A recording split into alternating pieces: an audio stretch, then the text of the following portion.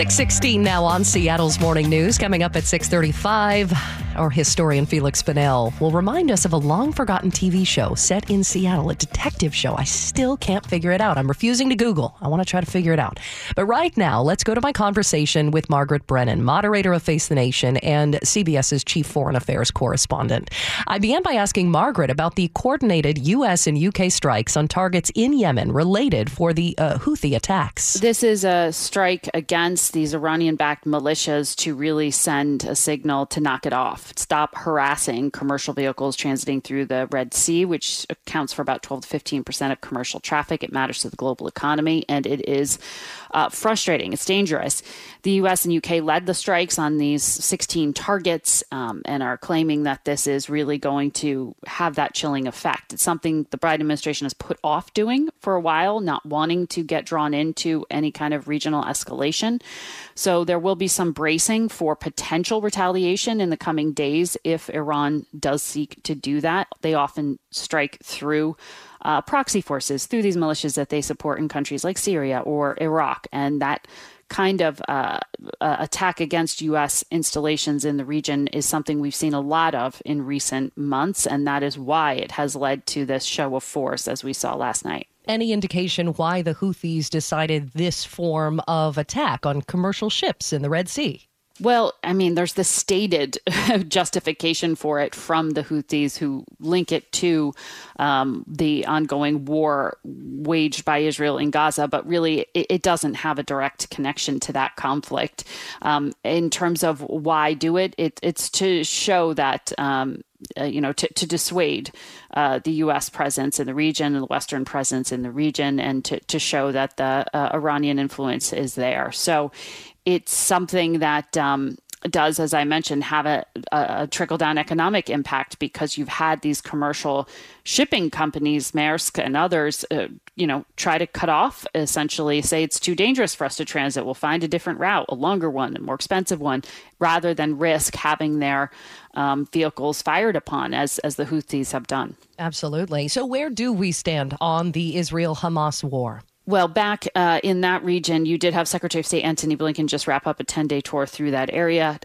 No clear deliverables that he came back with, other than a promise that the UN would be looking to having Palestinians return to the north of Gaza when this conflict winds down. The Netanyahu government haven't given an exact date for that. You had one of President Biden's top Middle East advisors in Qatar over the past few days working on trying to stop the Houthi issue that I mentioned. Also mentioned interest in trying to get Hamas to release the hostages it has held. But there is real concern that this will spread as a conflict into the region around Israel. And that is why you've also seen the Biden administration send an envoy, Amos Hochstein, to try to dissuade cross-border fighting between Hezbollah and Israel. That is Margaret Brennan, CBS Chief Foreign Affairs Correspondent. Shifting back to the U.S., I wanted to ask Margaret about the upcoming Iowa Caucus, and I asked her whether there is any chance that Nikki Haley or Ron DeSantis would take a significant vote portion from former President Trump. Well, that's what we're watching for. In Iowa, Donald Trump, according to CBS polling, has been in this real catbird seat. He is far ahead, but this is a ruby red state. It is a state that also is not necessarily representative of the country, and certainly the participation in the caucus may be limited by the fact that it's just frankly very cold and bad weather, and so showing up at 7 p.m. on a Monday night may not be easy for a lot of people, even if they did have childcare and the ability to shovel out their driveways. In New Hampshire, which is the next chance Republicans and some independents, others who can participate in the semi-open primary to cast votes for party leadership, that's where Nikki Haley is really putting her emphasis. The hope that in a state like that, where you get a broader swath of participants, of voters, she might be able to show she has momentum enough to continue her campaign and come within striking distance. This is a race for second place, but it is something that Republicans are doing as well, because they know they may need an alternative to the 45th president of the United States, because Donald Trump faces a large number of legal issues to his candidacy. While they have helped him to date raise money, it is not clear whether those legal issues will actually become an impediment to his ability to remain viable as a candidate and remain on the ballot, for example, in certain states. So the Republicans might need an alternative. You say a race to second place. Does that also mean potentially a race to a vice presidency? Well, one of the things Chris Christie said when he was quitting the race was that was a disqualifying statement by Nikki Haley, the fact that she wouldn't take the option off the table. Certainly, if Donald Trump were to partner with a more moderate or more establishment, so to speak, candidate in that vice presidential spot, that might help to ameliorate some concerns of those who remember the chaos of his first administration. And we may see that strengthen his ability. But, Nikki Haley says she doesn't fight for second. She's looking to win. We'll see what that actually plays out as in the coming days and weeks. But this is going to be a really unusual election year. We haven't seen one like this before. We really haven't. We are in such new territory, not clear if the old models work, not clear if polling is really indicative of where we are. So much could happen with these candidates, including Joe Biden. We haven't had such old candidates, frankly, face off against each other. Donald Trump and Joe Biden, very much on in age.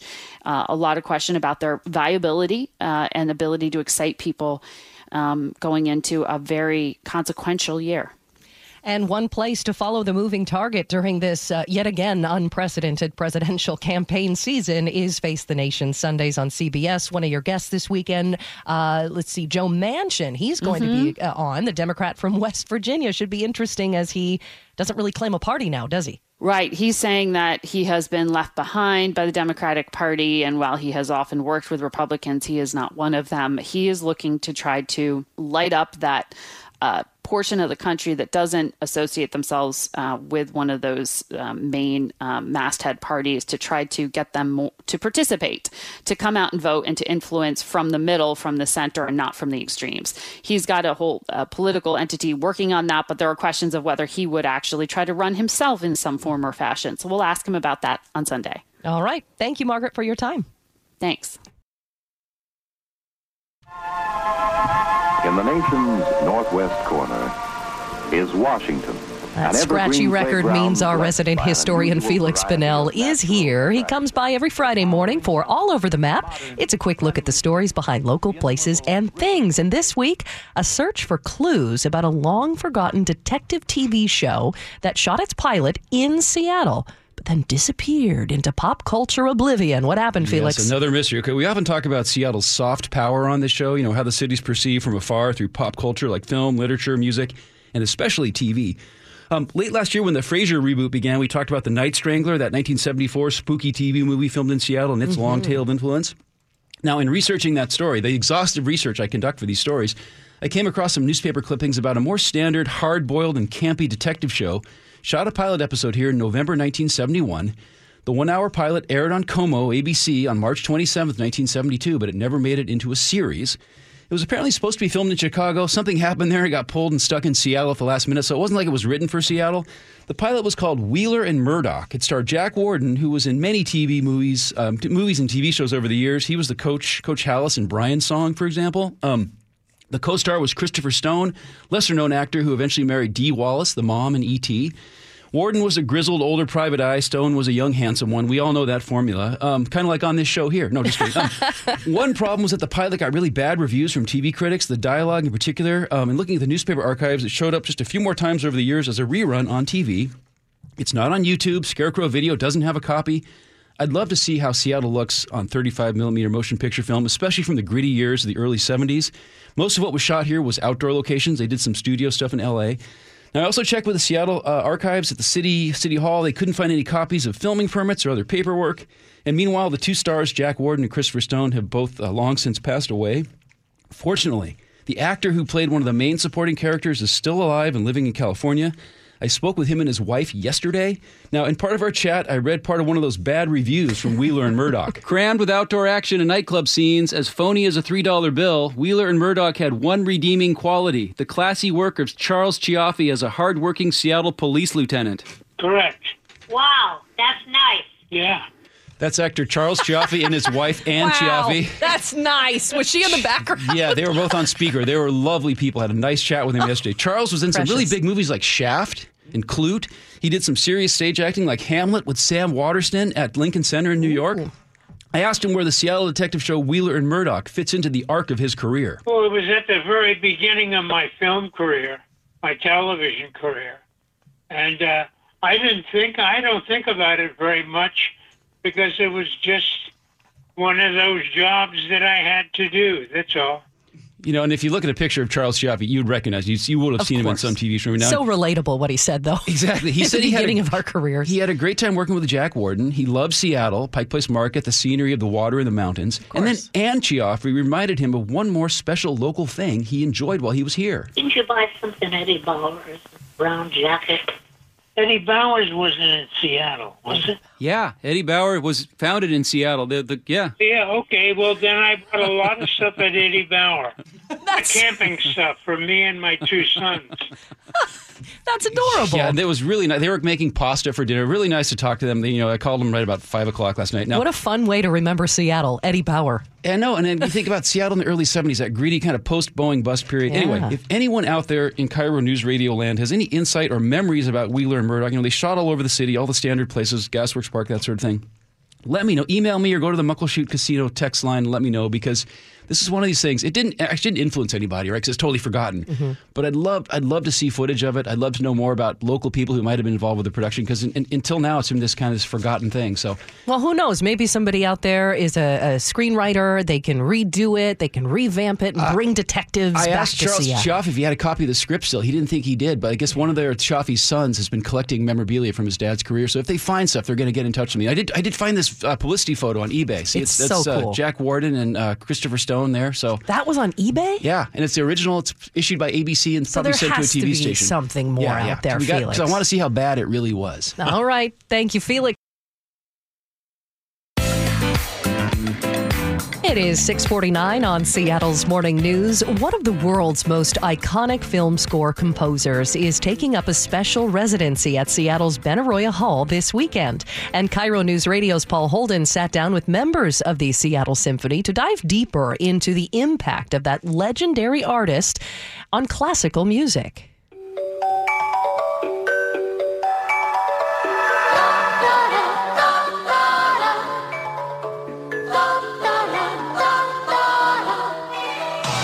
Sound familiar?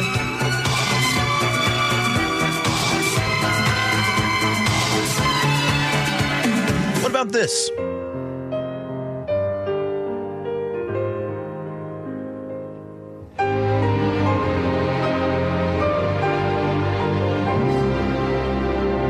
These are the themes of the incredibly popular Studio Ghibli films My Neighbor Totoro and Princess Mononoke, composed by Joe Hisiashi.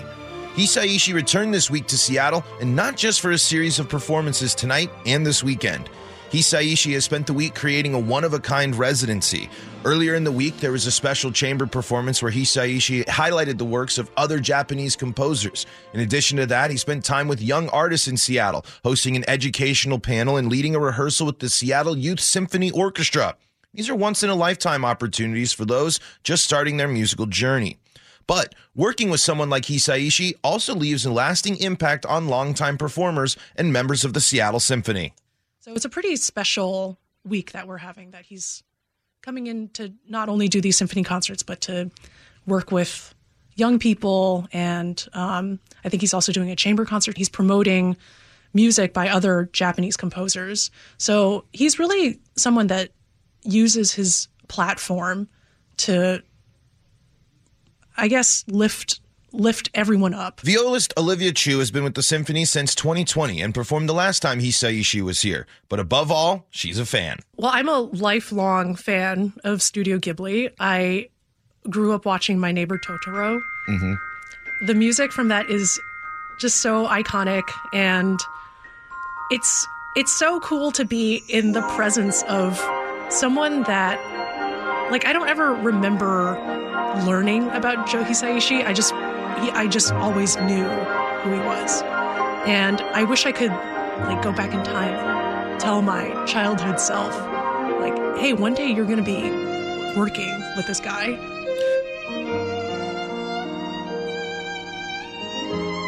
She says the music from Hisiashi in the Studio Ghibli movies stood out to her as a kid. And you can't talk about those movies without talking about the scores. I think for me, it felt very different from other music that I heard as a kid. It has this kind of wistful quality about it. All the other media that I was consuming as a child, it's so black and white, happy or sad. And I think Joe Hisaishi's music, it's kind of a little bit of both. It's never like, it's never black and white, it's always shades of gray. It's very nuanced. And I think that as a kid, I appreciated that. I think that his music is so embedded in the DNA of those movies. You can't think of those movies without thinking of that score. I mean, it's like Bernard Herrmann and Alfred Hitchcock, or John Williams and Steven Spielberg. It's like they're so much a part of each other. If you do head to Benaroya Hall, you'll hear some music from the Ghibli movies, but the performance will also highlight original work from Hisaishi. We're also doing some pieces that he just wrote as absolute music, not necessarily to be paired with a film or anything. So I'm really looking forward to hearing what that sounds like and seeing, I guess, kind of like distilling who he is as a musician without the films.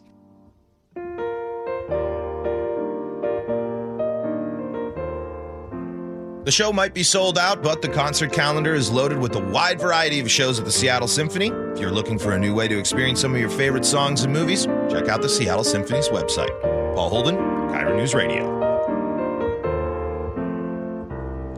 Oh, beautiful. What a nice way to introduce yourself to the Seattle Symphony if you have never been. I have a brand new violin player in my house, my 10-year-old, and so this might be right up her alley. Oh, yeah, I bet she would love that. See it and inspire her. Yeah, show some love for the symphony. 7:16, way to make up time, Sully.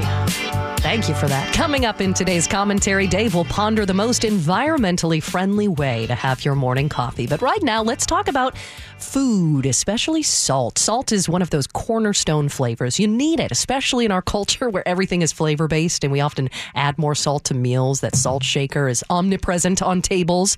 We called up Ellie Krieger. She's a registered dietitian and nutritionist, and she writes for the Washington Post about easy-to-reach health goals. Ellie wrote recently about a new study that shows reducing salt by 1 teaspoon a day, just one a day, over the course of a week will have the same effect on your blood pressure as taking a medication. So I asked her to go a little deeper in that study. When we reduce our salt intake, we wind up having lower blood pressure. That's the primary sort of impact that it has. And when we have lower blood pressure, then we prevent all sorts of diseases, including heart disease, stroke, kidney disease, eye disease. So it's a really impactful thing to do. And we say like, oh, just 1 teaspoon a day. Now, to be clear about that, 1 teaspoon a day is the entire sort of dietary allowance, 2,300 milligrams. Okay. So on the study, the restriction was extreme. But so I'm a chef and dietitian, and flavor is really important to me. If I reduced my salt that quickly, I would be very unhappy. But the point really of this article and of that I would love everyone to take home with them is that you don't have to do that kind of drastic reduction to see an incredible health benefit. That small steps matter, and just reducing our sodium somewhat, just getting it to the dietary recommended 2,300 would help most of us. 2,300 milligrams, reducing that is extreme, but how much on average is an American adult eating in sodium milligrams? Okay, so the recommended dietary allowance is 2,300. The American Heart Association for Heart Health recommends 1,500. So just some perspective. The average American is eating more than twice that, 3,400 milligrams a day, Yikes. More than twice the Heart Association recommendation. 90% of us get too much salt. And is that added salt, or is that already baked into the prepared meals? Great question. So about that, the salt that I'm talking about is our total salt intake. And 70% of that comes from prepared foods, from packaged foods. So just doing one thing, cooking more at home. Cooking more at home from scratch ingredients, using less processed foods is going to help you reduce your sodium right away by a large margin.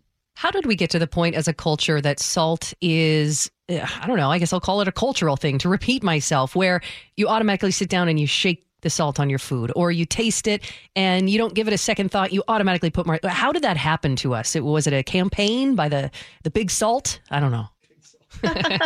Well, so there's a couple things at play here. One is that salt is important to flavor. So I don't want to minimize that. So I have had people write to me saying, oh, Ellie, I took all the salt out of my soup and it tastes terrible. And my answer to them is, put salt in it. So the thing is, some salt is important for flavor. But what happens is we actually develop a taste for salt. So our taste buds adapt to the amount of salt that we're eating. So if we're commonly eating lots of packaged foods that are very high in salt, we're going to need that much salt in everything in order to make it taste good. But we can retrain our taste buds so that, and it takes about 2 months, several weeks to 2 months to retrain your taste buds so that if you start using less salt and pulling back on it, and you can do this gradually so you're not miserable for 2 months. I have lots of tips about how to do this in a flavorful way. But if we start to retrain our taste buds, then a lower amount of salt will taste adequately salty and delicious. So we really have put ourselves in this position by eating salt. So the more salt you eat, the more you need, basically. And the less salt you eat, the less you need for good taste. We are talking to nutritionist and dietitian Ellie Krieger. One thing I was curious about is whether there is a healthy alternative for salt. I often use coconut sugar instead of sugar. It's lower on the glycemic index. And so I thought, is there anything out there that you can replace for salt that's considered, quote unquote, healthy, that gives it that flavor salt gives it? My first line of action, really. And by the way, I don't see this as like, oh, restrict. I see this as an opportunity, okay? An opportunity to make a change in your life that makes a difference, and an opportunity to explore other flavors. So I create recipes for the Washington Post. I have a weekly Nourish column. And also on my website, elliekrieger.com, I have lots of recipes on there. And all of them are modest in salt. So even if you go to any of these recipes I create, I'm always creating a very modest, but very flavorful, modest in salt recipe. And how do I do that? I lean on other flavors. So spices, you look at your spice cabinet and it is packed with flavor. Dried herbs, spices like paprika, dried cumin, coriander, chili peppers, even fresh chili peppers, citrus, lemon. It's really interesting because acids like lemons and vinegars do a similar thing to your taste buds as salt does. So sometimes just instead of reaching for the salt, if you just reach for a little lemon squeeze or lime, a splash of that is going to heighten the flavor. So in addition to a little bit of salt, so I use these flavors, ginger, garlic, all of these wonderful flavors, which, by the way, also impart their own wonderful health benefits. So you're not only reducing salt by adding these flavors, you're also adding anti-inflammatory benefits that they inherently have. Also dried herbs and fresh herbs. I use them all the time. So you lean on these instead of leaning on salt, then add a little bit of salt because you need some salt for good flavor. And a little bit of salt will tie it together where you can still have lots of flavor and stay in that range, in that healthy range for sodium. That is Ellie Krieger. EllieKrieger.com is where you can find a lot of her recipes. She also writes for the Washington Post. I called her up because I just found her approach to staying healthy so approachable. Does that make sense? And so what I did last night, as it turns out, my 10-year-old is sick. We're not sure what's going on. Negative for COVID, negative for flu, negative for strep, but she's feeling bad. And I happen to have the carcass of a rotisserie chicken still in my fridge. We had picked it pretty clean of meat. And I love making chicken noodle soup with the remnants of the rotisserie chicken. It's so cheap. And then you can make a hearty bowl of soup out of it. And so I decided, instead of my usual approach, which is to layer salt every time I'm sauteing the onions and the carrot and all that, to go with her advice. And so I used, instead of the traditional chicken noodle soup ingredients of carrot and so, I added all that, but I added fennel, I added turmeric, ginger, extra garlic. I layered some lemon in there when I was sauteing the veggies for it. I used lemon to deglaze, and I served it to my family. And my husband, and both of us were very good at tasting foods. We love going to restaurants together, all that. Could not tell there was no added salt. Now, I realize the rotisserie chicken is very salty, but I thought if I didn't add any more, would it still be good? And it was. I wish you'd brought some in. That would have been a nice taste test. Especially, I did for lunch. Do you want to taste some? I'll share it with you. With how cold it is in the studio. I know. That might be the nice. heat's broken in the studio. So with that, if you do want the recipe that I did last night, if you want to try it for a nice cozy weekend as the temperatures get down into the teens and 20s, just reach out, 888-973-5476. Text me, and I'll do my best to get you that recipe. Is the king tide my fault? This morning's commentary brought to you by WaFd Bank. The Washington Post has finally answered a question that I assume many of you ask yourselves every morning as you listen to this broadcast. Is it environmentally responsible to make your morning coffee with a single-use coffee pod? Many of you are staring at the Keurig, wondering, should I do this? Or am I the reason the king tides are so high? Well, good news, coffee podsters. According to the Washington Post headline, single-use coffee pods have surprising environmental benefits over other brewing methods. The article quotes a study from the University of Quebec, which finds that the old-school filter coffee method can create 1.5 times more emissions than a pod machine, even when you account for disposing of all those plastic capsules. They've got it figured down to the gram. Pod coffee emits 180 grams of CO2 per cup. Old-style filtered coffee, just over 250 grams per cup. And the most responsible method is instant coffee, only 160 grams of CO2 per cup. And this counterintuitive result is because the University of Quebec is tallying up the entire cost of the coffee, including water, electricity, manufacturing, disposal. And since the pods are precisely measured and the machine only heats enough water for 1 cup, it's more efficient. It also matters how your electricity is generated, of course, and whether you add milk, because then you have to add the footprint of the dairy cows and the milk trucks. But the researchers are still leaving out one important calculation, it seems to me. The amount of mental energy we have to spend second-guessing every single thing we buy, eat, or drink. 20% of the body's energy is used by the brain. And I have to believe that trying to decide what's sustainable is pushing that even higher, which is also going to generate more carbon. In my own case, each day I have to choose between the single-use pod, the multi-use basket when I grind my own, the instant Italian espresso, the loose tea, or the tea bag. And now I'm wondering whether we should have a hot drink at all in the morning. Maybe just orange juice, or even better, just eat an actual orange, unless it dribbles on your shirt and you have to wash it in hot water heated by electricity from a coal-fired power plant. Or it leaves pulp in your teeth and you have to buy extra floss, which then ends up in a landfill. I'm just terrified that one day there'll be a knock on the door and it'll be Greta Thunberg with a subpoena. So maybe the responsible thing is to just settle for a morning glass of tepid tap water. Or being that it's January in Seattle, just stand outside with your head tilted back and your mouth open. And now it's time for the Daily Dose of Kindness, brought to you by Heritage Homecraft. Claire Howell, an aspiring waitress, actress, it should be, in New York City, is grateful for the family she recently waited on. They were going to the popular Broadway show, Merrily We Roll Along, starring Daniel Radcliffe. She told them how, she'd love to see it, but it's a sold-out show.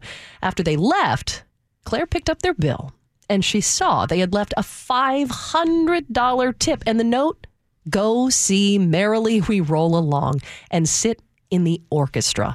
She did, and told ABC News how grateful she is for such kindness. It was just an incredible show, but the most genuine, selfless act of kindness. They didn't even wait for me to say thank you or to see my reaction. They just left.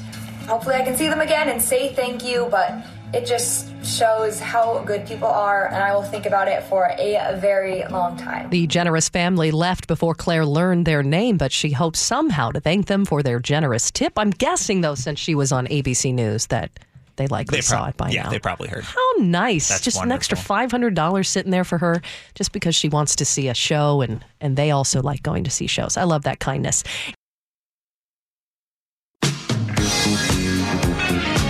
And now, from the 62-degree Carter Subaru Studios.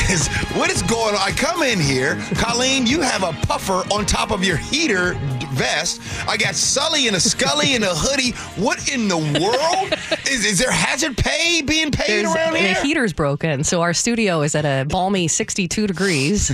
And so, yeah, we've got the chief engineer on it. I warned you before stepping in to wear a coat, but you said you like it cold in here. I like it cold, period. You run hot. I do too, but this is too much. I like it. So when you're at home, don't you like for it to be chilly enough so that you can grab a blanket? When you get into your bed and you just rub your feet together and you're warming up your sheets. I still have the fan on. Wait. When you say, me too, when you say rub your feet together, like your own feet. Because my wife don't want me rubbing my feet on hers. No, nobody wants somebody else's feet to touch. Do you have crusty, dusty feet? I'm going to get a pedicure this weekend. Okay.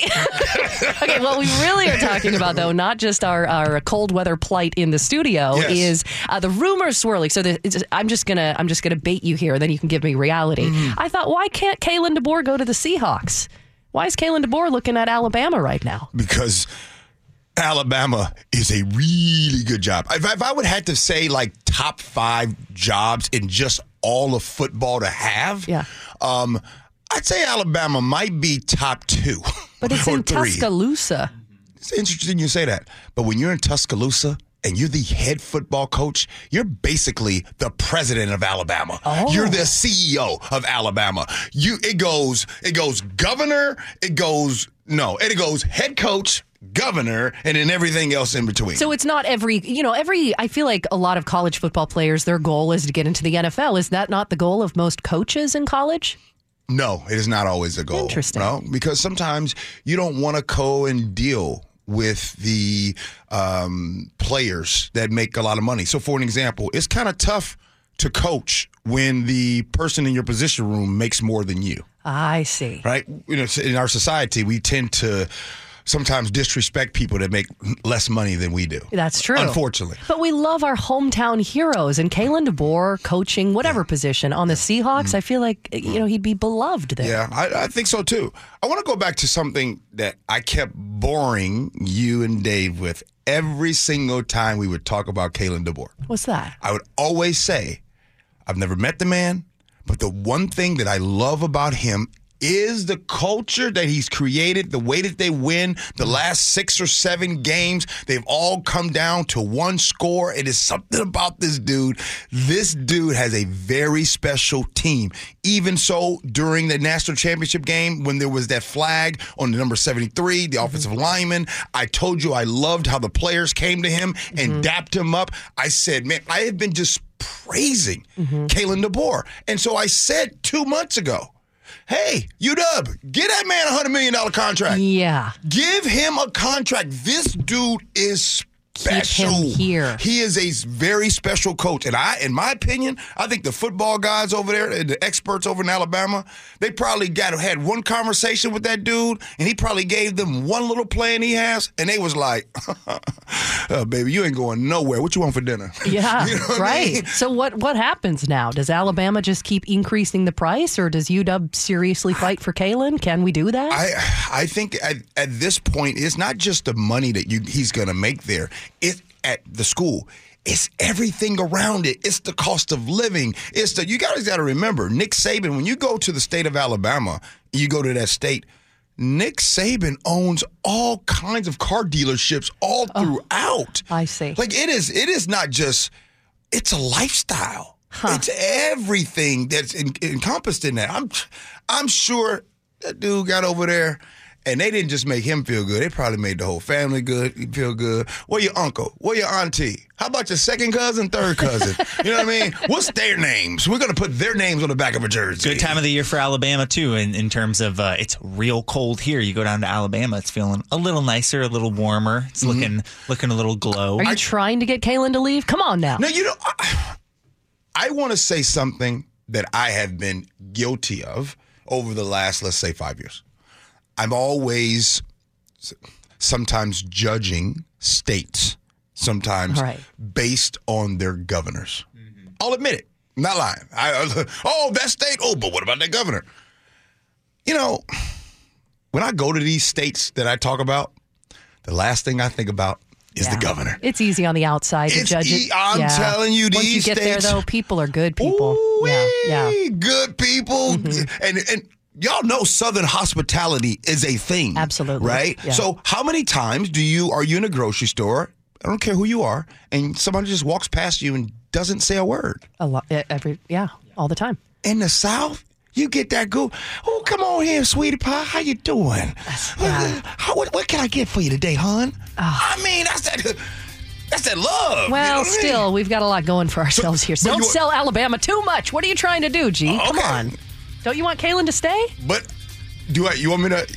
But they told me that Seattle, they had headlines. They said Seattle's not dying. It's not. It's good. We good. We good. Okay, are we good now? So some of the same people that were saying Seattle's dying, now Kalen Deboer goes, no, Seattle's a great place. Make up your mind. Make up your mind. I know. Love y'all. See y'all. You make a great argument for Alabama.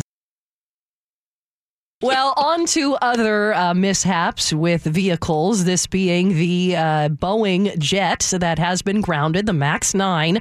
It appears the cozy relationship between the FAA and Boeing appears to be unraveling in the aftermath of the door plug blowout a week ago tonight. So, Chris, bring us up to the latest on the investigation. Well, I'll get there in a minute, but I wanted to kind of focus on that cozy relationship. It's something that has been long criticized by outsiders, that the FAA and Boeing work too closely together, and maybe that chumminess might have led to some recent issues with the 787 and with the 737 MAX, certainly, because for years the FAA allowed Boeing people to sign off on work that used to be done by FAA employees. Right. They were independent. They're like, okay, you're in charge of, say you overlook this, you sign off. Okay, good. You get the FAA certification. And critics say that's kind of led us to where we are today with those manufacturing defects, production issues, and things that we've seen. And the FAA started to take some of that back after those first two deadly MAX crashes.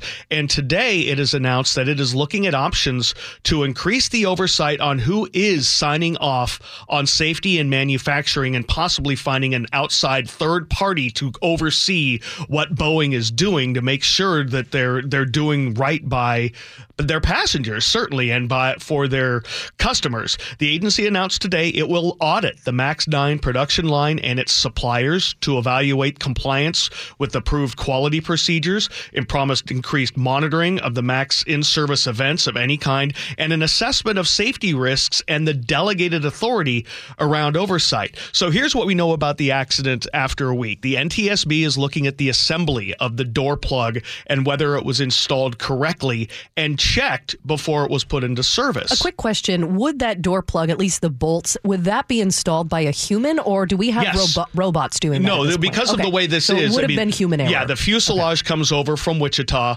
and they're assembled here because, as we've talked about, these are basically extra emergency exit doors that they didn't use, but they're manufactured with a hole there as if to put in since they're not used, they put in this plug. And the air current, actually a really good insider newspaper, a publication run by John Ostrower, really good aviation reporter, reported yesterday that Alaska Airlines actually pulled the panel on the door plug on the right side of that same plane before the flight last Friday night and tightened bolts on the right, but they didn't do it on the left for some reason. And the left side was the side that blew out. United Airlines has also reported that it has found some loose bolts on some of its MAX. So in addition to this FAA audit, the agency has opened a full investigation of the accident, and this will likely delay the return of MAX 9s to service.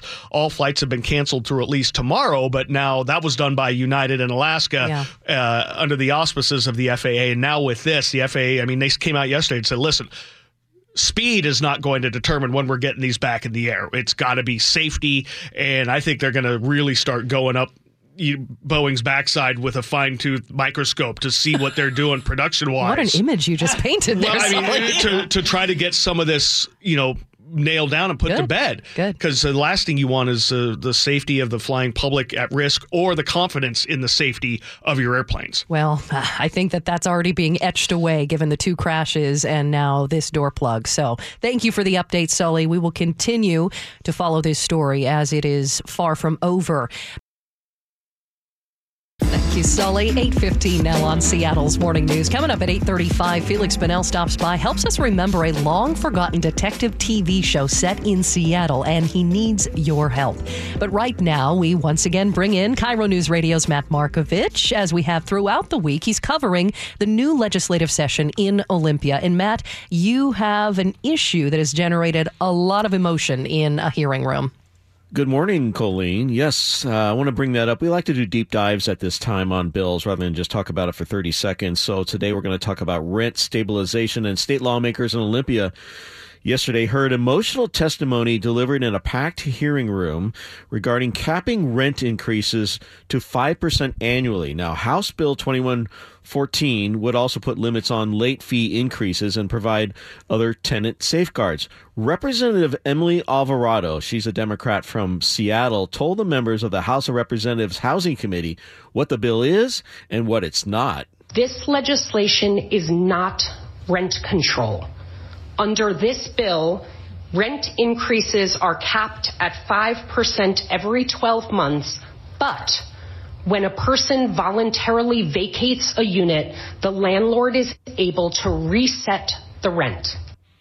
Now, the state legislature banned rent control in 1981, but that hasn't stopped attempts since then to put some sort of cap on rising rates. We all know about that and heard about the housing shortages.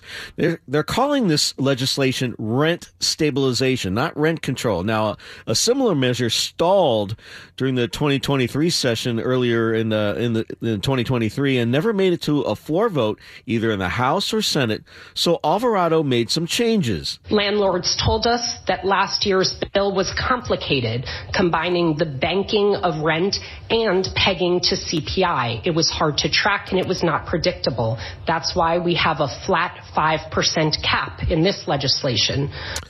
And there are some exemptions, like under the new bill, landlords with new dwelling units under 10 years old are exempt from the cap. Now, Mike Parker of Bellingham calls himself a ma and pa landlord. He supported the legislation. As a landlord, I support this bill because I know that a 5% cap on rent increase is more than fair. But Riley Binge, who represents the state's 20,000 realtors, did not support it. This bill will force housing providers to make difficult decisions like whether to keep their homes for rent or remove them from the marketplace. Then you have Zach. It threatens to limit and discourage future investments in housing creation that we so desperately need. Sorry, stepped on myself there. Then you have Zach Brandon, who is a senior fellow with the Jack Kemp Foundation in Washington, D.C., who gave a preview of a study he did on that 5% increase, rental increase cap that will be released later this month. We found is that a 5% cap on rent increases in the state would reduce new housing construction in the state by about 5%, reduce maintenance spending on existing housing by 3%. It would reduce the total value of housing in the state by between $1.4 billion and $1.7 billion, and would reduce the total property tax revenue in the state by about $20 million. So those are the bunch of numbers that were thrown out in the hearing, which, by the way, was packed. It lasted. They took testimony for an hour and a half, and there still was more people who wanted to talk about it. So, and a lot of people had a lot of emotion. There was plenty of it. All of it asking for a cap to be in place. Now, Monica Sueta has 2 kids, rents a 2-bedroom duplex in Vancouver for $1,900 a month, and said anything over a 5% rent increase would create an undue hardship. So I am a human being, not a dollar sign, who wants to thrive just like you do. We want the housing security like all of you have.